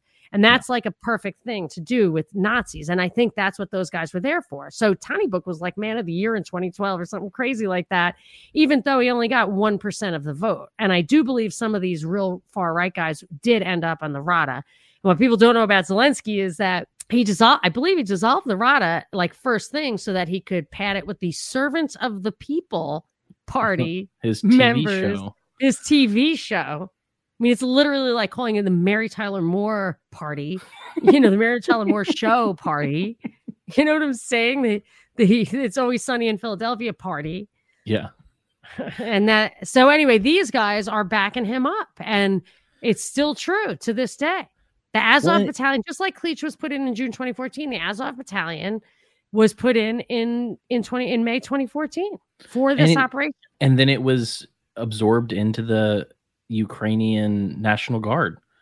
I think they've re-emerged recently as their own thing now. Yeah, no, they have. And one of the things that's funny to see is if you look at so was it yesterday was International Women's Day? Or was it? I don't. Yeah, I never say that. Criminy. I think it was yesterday was International Women's Day. And so there were several tweets from like New York Times, from like big names. I can't tell you exactly. It may not have been the New York Times, but even the Ukrainian official accounts that were like, it's International Women's Day. Let's celebrate the women of Ukraine who are fighting against Russia. And like at least in every 1 out of 4 photo, if not one third of the photos, the women have that circular Nazi symbol on their chest. And so a lot of them were deleted because people zoomed in and said, I forget the name of the it's like a circle and it has kind of the lightning pattern of the SS, but like 12 times or something. And it's on these women's things. So these are not just regular Ukrainian women. They're ones who are tied to the far right Nazi element and the Azov Battalion. Wow, I'm looking up to see if I'm like looking up all the Nazis. Do you think I'm getting traced just by looking up Nazi insignia? Let me see if I can find the pictures because I know who posted them. My friend Will. Let's see. I'll find the photo. I wrote Nazi insignia, and this came up. So here we go. It's like it's a picture of a swastika with the Ukrainian colors. I wasn't looking. I didn't write Ukraine. So here's I'll show you my Twitter screen. I won't show you my personal messages, but let's see. So this was. Let me click in there. Of course, it's going to go as slow as Christmas. NATO posted, all women and girls must live free and equal. This International Women's Day, we think of the remarkable women of Ukraine. Their strength, bravery, and resilience are symbolic of the spirit of their own nation. And you go and you zoom in. See this girl right here? Yeah. So if you zoom in, my God, go slower. She's got this little circle on her chest right here. And then you zoom in a little bit further. My computer's moving so slow. You can see the shape and the little thunderbolt looking design. And then if you just Google what this is, it's called the Black Sun. The Schwarze Sonne is a Nazi symbol, a type of sun wheel employed in post-Nazi Germany context by neo-Nazis and some strains of Satanism. The symbol's design consists of 12 radial sig runes, similar to the symbols employed by the SS in their logo. And so this is not the only one. He documented, because this was a tweet that ended up being deleted, but there's some more down here. This is from Is it just MFA. The same girl?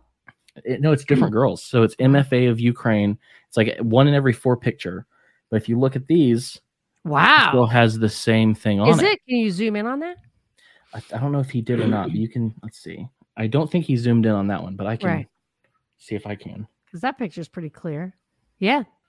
It's the same thing. Seriously? It's a neo-Nazi logo. And it's on her shoulder, too. It's on her sleeve, I think. Yep. And this came from Ukraine's foreign ministry. See, that's what I'm saying. Like, they had to... The regular Ukrainians weren't going to they weren't going to go in there and kill those people in Donbass. They had to get fringy, brainwashed. You know what I mean? Like that. Yeah. It's like, why would they use the Nazis? And it's not because there's a Nazi goal here. It's a tactic. It was a method. Right. Well, and that's the thing. It's there is a Nazi goal for these crazy people. Yeah, absolutely. Yes. But I don't even know if Tiny Book cares about that. Right. But the fact that Zelensky and all of his people have brought the Azov battalion into the National Guard, and they've come back out in this, and you see them in videos, and they've aligned them to Ukraine. Yeah, there needs to be some denazification of Ukraine. Yeah, for sure. That's what they had to do it, because they couldn't do that was it. That's all they had. That was the only violent, dysfunctional subculture they could use against Russians were Nazis. Right, like ultra-nationalist wackos. Yeah. And they'd had it in the works for a long time, I think, because that's why Nuland knew who she had controlling what out in the population, right? Because the Azov Battalion was May 2014. Her conversation about putting Tiny Book to control shit on the outside was like December 2013. So Cat Duckness says that the last image looks all kinds of Photoshop. Okay, yes, that's what I'm wondering. Whether I don't believe it is, but whether or not it's photoshopped or not, it was still posted in that form by the Ukrainians. Cat Duckness knows what she's doing Photoshop wise. Maybe you can look and see if you can find. I'll do a reverse. She'll do it. Reverse image search here, but regardless, the point is that this is something that the Ukrainians posted, and then it's there. Whether or not it was added later by some nefarious person, this is pushed out by the Ukrainians. There's an issue. Whether or not that girl in particular is a Nazi, it doesn't really matter. The fact is, the Ukrainian foreign ministry is comfortable enough with Nazi symbolism that they don't not post a photo of it. I'm trying to see if we can find them in Ukraine. I can't imagine that my Google search is going to come up. Well, it came up with a lot. It came up with a lot. Copy image. Well, not copy. I'm going to run a. I mean, all I said was Nazi images in Ukraine. Yep, it's there. So let me do the dorky thing. Let's see what comes up if I do a reverse image search on Google. There we go. So we're going to take this. We're going to go to images.google.com, search by image, upload an image. I'm going to drag this bad boy in here. I don't see a specific image. Let's see. This came from, looks like it originally came from Oleksiy Goncharenko. Let's see if we can find. Has it been like, you think it's a setup that they put something photoshopped in there? Well, I'm just checking to see if it's. You don't need to see all that. If it's photoshopped, I can't remember this guy's name. Let me pull this off and search on Twitter. Doing the work. Did that not save? Oh, what's it different? Let's pull this off. There we go. If I can get my computer to work, my GPU is pissed off. Oh, it really isn't. Yeah. So Bellingcat says it's okay to call Ukraine's C-14 neo-Nazi. Bellingcat. Let's see. Let's do it. Let's see. Go here. We'll do it live. Twitter. Yeah. It's not just the Azov battalion. It's also the C-14. All right. Let's see. We're going to go.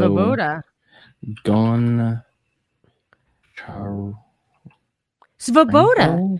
Svoboda was Tiny Book's party. And this C-14 is a neo-Nazi group. It's the youth group that emerged from Svoboda. And it was one of the far-right groups active during the Euromaidan. That's what they used to take it down. Ghoul. Let's see. This is so crazy. It's wild. It says alongside Azov Battalion, S-14 was recognized by the United States Department of State's Bureau of Democracy in 2018 as a nationalist hate group. Look, there's a Z. What does the Z mean? The Z is Russia. All right. I hope this isn't. I'm going to turn this off so I don't give anyone seasickness by looking through this. So I can find these images. Oh, I wish this wasn't in Russian so I could actually read it. Oh, that stinks. But I don't read Russian. Where's this effing picture? It's weird that I can find the screenshot of this guy's tweet, but not the direct image that he posted. It's weird. Well, I mean, that is weird, but there's no doubt that these are neo-Nazi elements that were used to overthrow the government in 2014 and are used to suppress the citizens in the East even now. That's why when I see the pictures of people dead on the ground in Ukraine, I think it's more likely it's from that. You know what this tells me when I'm looking for this photo and I can't find it? What? He deleted it. Oh, so you think Cat Duckness is right? Well, what I think is that if I can't find this same photo from the same tweet, which we have a screenshot of, which is where the photo came that was used by the Ministry of Ukraine, if I can't find it, I think he's deleted it because it looks bad on him. Because no, I think it's real, and he didn't want to post positive things about Ukrainian female fighters while they had Nazi symbolism on their chests.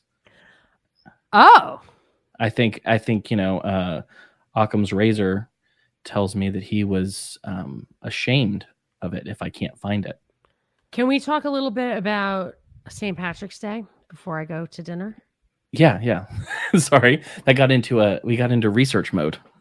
I know, which is not good podcasting. So, but it's fun for us. I mean, I feel like we can just have conversations like this, and if people want to join us, that's super awesome. Oh yeah. But not during Lent when I'm not drinking. What am I going to do? Look at this double chin. Shit. Don't do that. No, you're so beautiful. Beautiful nose, beautiful chin, everything. I do miss the beard because I like a good Viking image, and I feel like you need like. I feel like it's a part of my face now. Yeah. So this is my face. So my son is likes those. I don't know what it is. What's the video of World of Warcraft? Oh, I thought that was vodka, and I was like, I cannot. No. That's water. That's water. I don't drink vodka. No, of course not. Why would I want tasteless liquor? It tastes like a metal, if you ask me. But anyway, my son plays World of Warcraft. Yeah. Wow. And he's always a hammer troll. Is there such a thing as a hammer troll in your? Do you know what a hammer troll is? I have never heard of a hammer troll, but I'm gonna have to Google it. It's a troll that has a hammer. I mean that was my deduction. Yeah. Yeah, but they're badass apparently, and I feel like if you were miniaturized, you could be an awesome hammer troll. But we've got to get that yeared going. At some point, I haven't gotten everything figured out, but I had invited you and Binkley and a couple of other people to play a Dungeons and Dragons game and do it like live. We need Fat Mitch. Yeah, okay. Because I thought it'd be a lot of fun to do that and put it out there. I know, but I've played like one round ever, so it's like there would be a lot of people learning. But that's kind of the fun of it is, the joking. And can you imagine playing with both me and Brad Binkley while we're doing voices for our characters? I think that could be fun. That could be annoying. Depends on, mine would be not annoying. I'm not a fan of voices without humor. Now, if you were just in character the whole time, that would be okay. That would be okay. If you guys were in character, yes. Yeah, and Fat Mitch,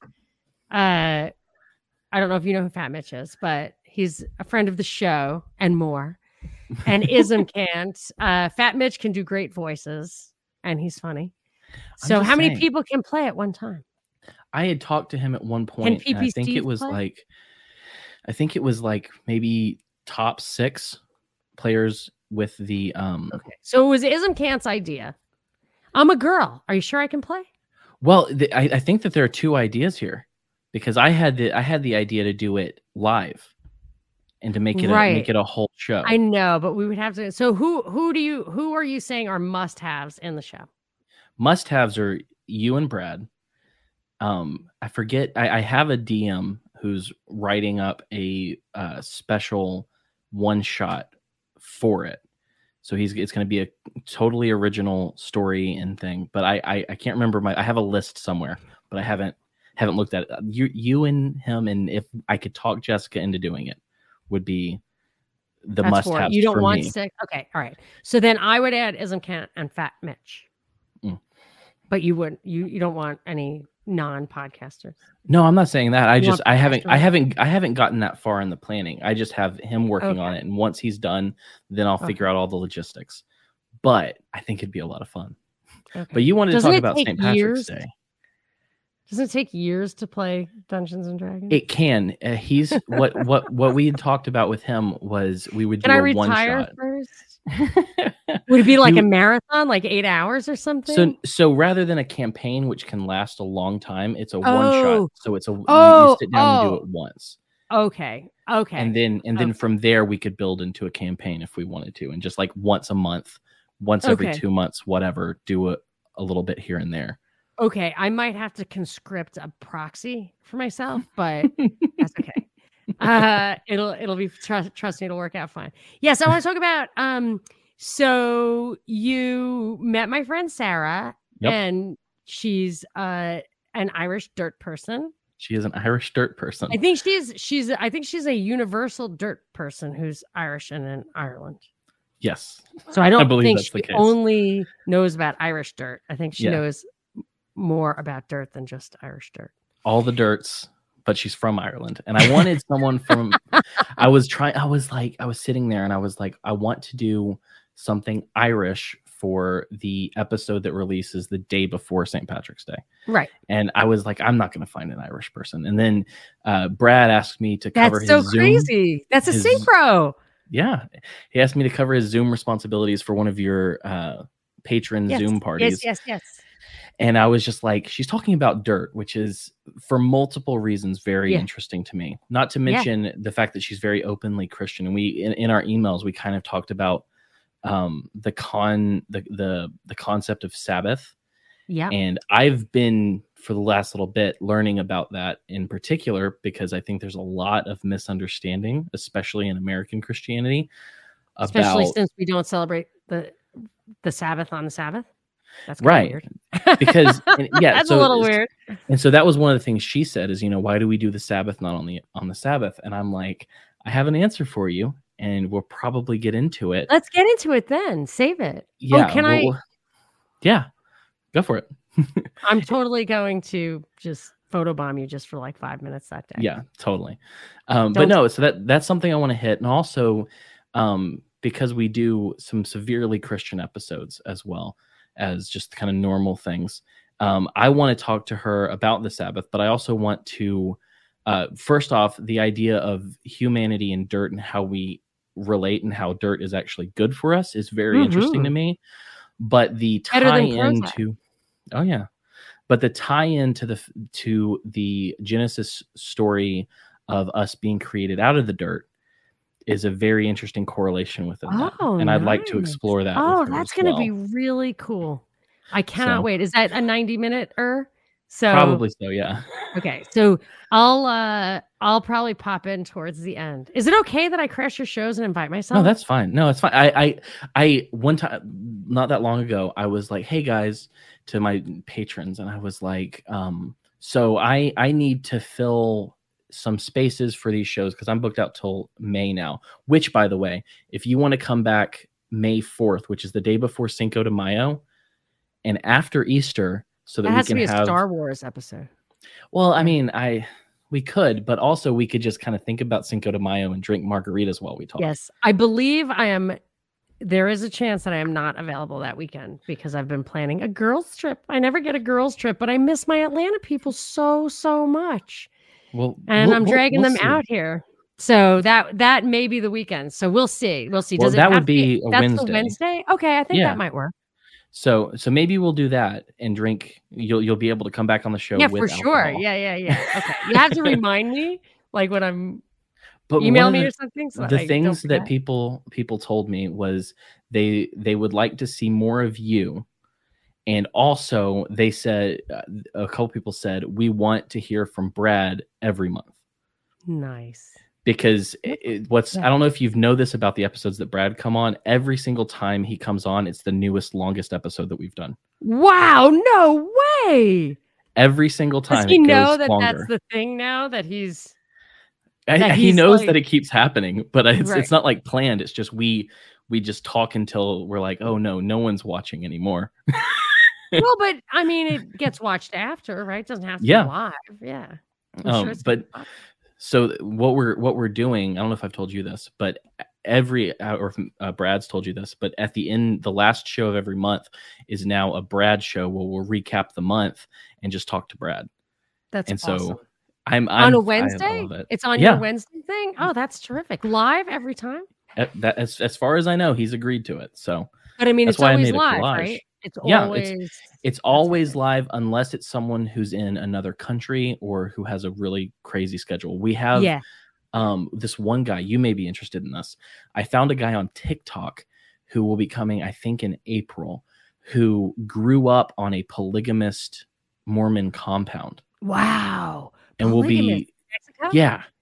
In Mexico? No, I don't know. I haven't asked yet. Yeah. Because I want him to tell the story and me actually get it in that absolutely. moment. That's fantastic. But yeah, he grew up in a polygamous Mormon compound, and I'm thrilled about just learning about that, because what the hell is that like? Yeah. You know? And so like I'm looking for things, but if you want to do, if we can figure out, we'll talk offline. But let me know if you can do May 4th, that would be great. So can we share your Brad episodes with our premium subscribers? Anytime. All right, excellent. That's I can give you MP3s, or I can give you. No, our people love those episodes, so that's terrific. All right, babe. Well, it's dinner time here on the West Coast, so and it's almost bedtime here on the East. Oh my gosh, yes, it is. Oh my gosh, especially probably most of the people in your house are already asleep. Oh God, I hope so. I hope so. So with that, I always have fun talking to you, and it's so funny because someone asked, what are you going to talk about with Monica? And I'm like, I don't know, we'll figure it out. But there are a couple things I just kind of want to throw out there to gauge her reaction on, because it's like, I know where my brain goes and I want to know where yours goes, because it's like a lot of times what I've loved, especially like the first time I went on Propaganda Report, was we were sitting there and only you and me can see the video, but I just make a point and then I'd see your face light up like, that's it. That's the thing. And I'm like, yes. And so that's why I love talking to you, because I can throw out these little things and go, okay, where is she? Where am I? Because I think we both diverge in these ways, but we both go, okay, no, that's an interesting point. For sure. Because the thing is, you don't always get people who have like thought of something you didn't think of about something that you thought about. Usually you can kind of hit all the highlights and be like, maybe. But that's like, oh, I didn't think of that one. Okay, so what do you got? Is this a little rapid fire?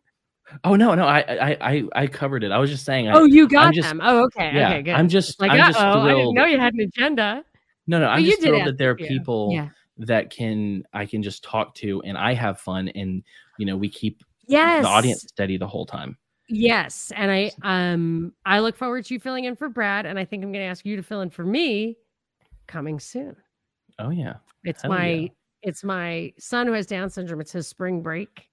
Oh, so partying hard. I got to deal with that. I'm going to take him to see my mom, but like I have to just there will be no time for work, other kind of work. That's my main job. So I've told this to Brad before. I'm about to let everyone know who doesn't know where to find you, but you're the only people that I've ever given the Patreon for, because I don't do that for everyone. But like, I like y'all enough to say, hey, pay this woman. Oh, wow. So nice. Well, we're both on Rockfit. That's true. We are. And I don't know what to do with that. I'll talk to you about that offline. I know. It's a weird thing. I know. But I can explain it to you. I can't explain it to you tonight, but I can explain to you how it works. It's complicated. I understand it, but I'll explain to you my weirdness with it. Mm-hmm. It's tricky. But Rockfin's great. Rockfin is great. It's the thing is that, just so people don't think we've got secrets, the thing is you get paid, you get subscribers if they enter through your channel, and over time the percentage of that you get goes down, and you get royalties for other people's watchers watching your stuff. So you want to think about how to make the most of your time and effort according to their model, but their model's kind of complicated. But I love it. I think it's the best bang for the buck, both for creators and for consumers. So it's just, you got to know where to put your energy within that universe. So, and if you join through his thing, he gets it. If you join through my thing, I get it. So, and if we get mutual follows and we retain those follows, we get it additionally from other people. I mean, it is kind of a cool situation. People need to watch your stuff on it though. So like I put my stuff on a podcast feed, but if people watch it on Rockfin, I get royalties for it. Right. So it's a long story. Anyway. Yeah. You guys are on everything but YouTube now because YouTube is dead to you, which I haven't gotten into Rumble yet. But Rumble, so we just put it up on Rumble and it connects to our Locals channel. So if you want to do social stuff, join us on Locals. You can get all our extended release material. And with Rumble, you get all our free videos. On Rockfin, you get all our paid videos. Yep. And on Patreon, if you want to listen to our podcast on your favorite podcasting platform, that's the one for you. But it's Propaganda Report, patreon.com/propaganda report, propreport.locals.com. I don't even know what it is on Rumble, but I'm sure you can find it there. And on Rockfin, it's rockfin.com/propaganda report. Thank you. Yep. And I'm at Monica Perez Show on Twitter, where I stay up way too late tweeting. Yeah, I do the same thing. Can you believe it's been 2 years since I put out those Waco episodes? Wow, I feel like it was longer ago than that. It was. I feel like it has to have only been 2 years. It was 3 years. I think it was in 2020. No. You won't allow it. Because don't you think I still worked at WSB? I don't. I think it may have. I could look, but I'm pretty sure it was 2020. I have got to go, but I'm not going until you find that for me right now. Let's see, when did I post this? That was okay. So first off, that was episode. Those started on episode 35. 34, yeah, 35. Which we're currently on 132. So we're almost 100 episodes away from that. So that would be about 2 years. Let's see, 35. No, 35 was Ruby Ridge. 39 was January 28th, 2020. Wow. So it was just before COVID. Because I was like, that wasn't during the COVID time. Yeah, it was literally right just before. Wow. It's unbelievable to me. It feels like a million years ago. Yeah. So like she said, you can find her. You can check out. That's when I fell in love with you, Cam. I mean, I am. It's my voice. Tones. Yes. I did get my latest job because they said that if they were a customer who was mad or frustrated, mine was the voice that they would want to hear on the other end of the phone. Absolutely true. And I was like, okay, thank you. People just like your voice. You might have to grow the beard back just because I like the Viking thing, but I like your chin. I may never have a chance to see that again. My wife says I can suddenly see all of the expressions on your face, and I don't know what to do with that. Oh my gosh, that's why your kids are afraid of you and crying. I'm so expressive. Crazy. Yeah, they think you're some kind of. All right, you're reanimated. I am very animated. The beard dumbs it down a little bit. I look so much like my brother and sister. Like, it's wild. I should send you pictures. Look, you look like your sister. You might have to grow the beard back. Okay, I'll show you. You'll go, yes, you do look like your sister. And then your kids look like you too. You guys are just all springing from each other, fully formed. Very strong Viking vibes coming out of this. I'll leave it at this and not say the next word that was in my head. All right. So we're wrapping up. So like she said, you can find her at Twitter at Monica Perez Show, patreon.com/propaganda report. You can go to thepropreport.com if you want to check out everything that they're in and say, hey, this is a story that I want you to look into for me. You can do that on that website as well. You can still do that, right? I do have that there. It's called the Press Pool, but it wasn't working for a while, so I went over to Locals. But you can't post on Locals if you don't join. So you could do it on the Press Pool. That's true. So they're also on Locals, Rockfin. Are y'all on Odyssey yet? I can't do anything else. I'm done. People tell me to go on Odyssey. I'm not. I can't. I'm done. Yeah, no, I'm with you on that. So, but beyond that, let me tell you what's coming up in the coming weeks, and I'll tell you where to find our stuff and to pray for Jessica's recovery from her surgery. But next week, like Monica said, we have Sarah the Irish Dirt person coming on. It's going to be a fantastic episode. Following that, it's going to be just a Jessica and Britt from the used to be from the Freckles and Brit show. They're going to be doing a girls only episode, and it was because I was going to move, but now I need to paint my office, and I don't want to do that in the middle of the week and try to get an episode out. Like, not going to do it. After that, the very lovely Brad Binkley will be coming back. Backpage Brad will be back on the show. And then after that, we're going to start up we have a very short one. It's not Christmas, so there's not 4 episodes, but we're leading up to Easter. Nice. So we're going to have 2 episodes. We're going to have an episode with Cody Cook, where we're going to talk about the Old Testament and Jesus and the New Testament, how they mix, and how the story of the Old Testament is part of the gospel. And then we're going to follow, I'll tell you the 5th one. Usually I don't do this, but after that, we're going to have Glenn Peoples on, who is an Australian out of New Zealand. That'll be another early episode. And we're going to talk about the resurrection of Jesus, as well as our own eventual resurrection and the ultimate Christian hope. So it's going to be very Easter. Super cool. That's 2 weeks of Easter. Awesome. Beyond that, I'm on Twitter at @HamCarlos because Lindsey Graham is able to go on Twitter and say that Putin should be killed by his people, but I can't tell Justin Trudeau to eat shit and die. I don't know what that's about. So and I'm you at were only Carlos. kidding. Yeah, I was it's tongue in cheek. I asked it as a question. Jessica, who's not here, if you want to follow her, she's at Soup Canarchist. We're on Patreon, where you can join us for early episodes and Zoom parties and all the stuff that I stole from Monica to get people to come into Patreon. You can do that on ours, patreon.com/themadOnes. I'm trying. We have t-shirts and more at wearethemadOnes.com/store. We have a Bible study if you're really interested in that and talking to us weekly about right now we're in the middle of Acts and diving into that. Just message me on Twitter. And then we're also on YouTube. If you're listening, we're on YouTube, Rockfin and Odyssey, where you can watch live Wednesdays, every Wednesday at 8:30 p.m. Eastern time. We're on every podcatcher. We're on all the things. That's all I have for you. Love it. Do you have any? Oh, here's the question. I almost forgot to ask you before we sign off. What's one thing right now that's giving you hope to carry on with everything that you do and in your life that we can share with the people? One thing that's giving me hope is that my children, who were really derailed by the lockdown, are, as all children are, I hope, so resilient that they're back on their feet. They're loving what is springtime here in LA. And I feel like my fears of kind of, that this was going to really have a permanent impact on their mood and their outlook. I think they just feel like it's spring and we're just going to put all that behind us. And let's hope that that's the way it goes. The resiliency of the human spirit. There you go. Especially the youth. Oh yeah. Like well, and behind me represent. I won't even get into some propaganda I saw the other day, but even they're telling us to forget about COVID already. So fine with me. Fine with me. So with that, thank you so much for coming on. I love you, and I just like talking to you. I love you too, and I absolutely love your little butt chin. It's so cute. My dad gave it to me.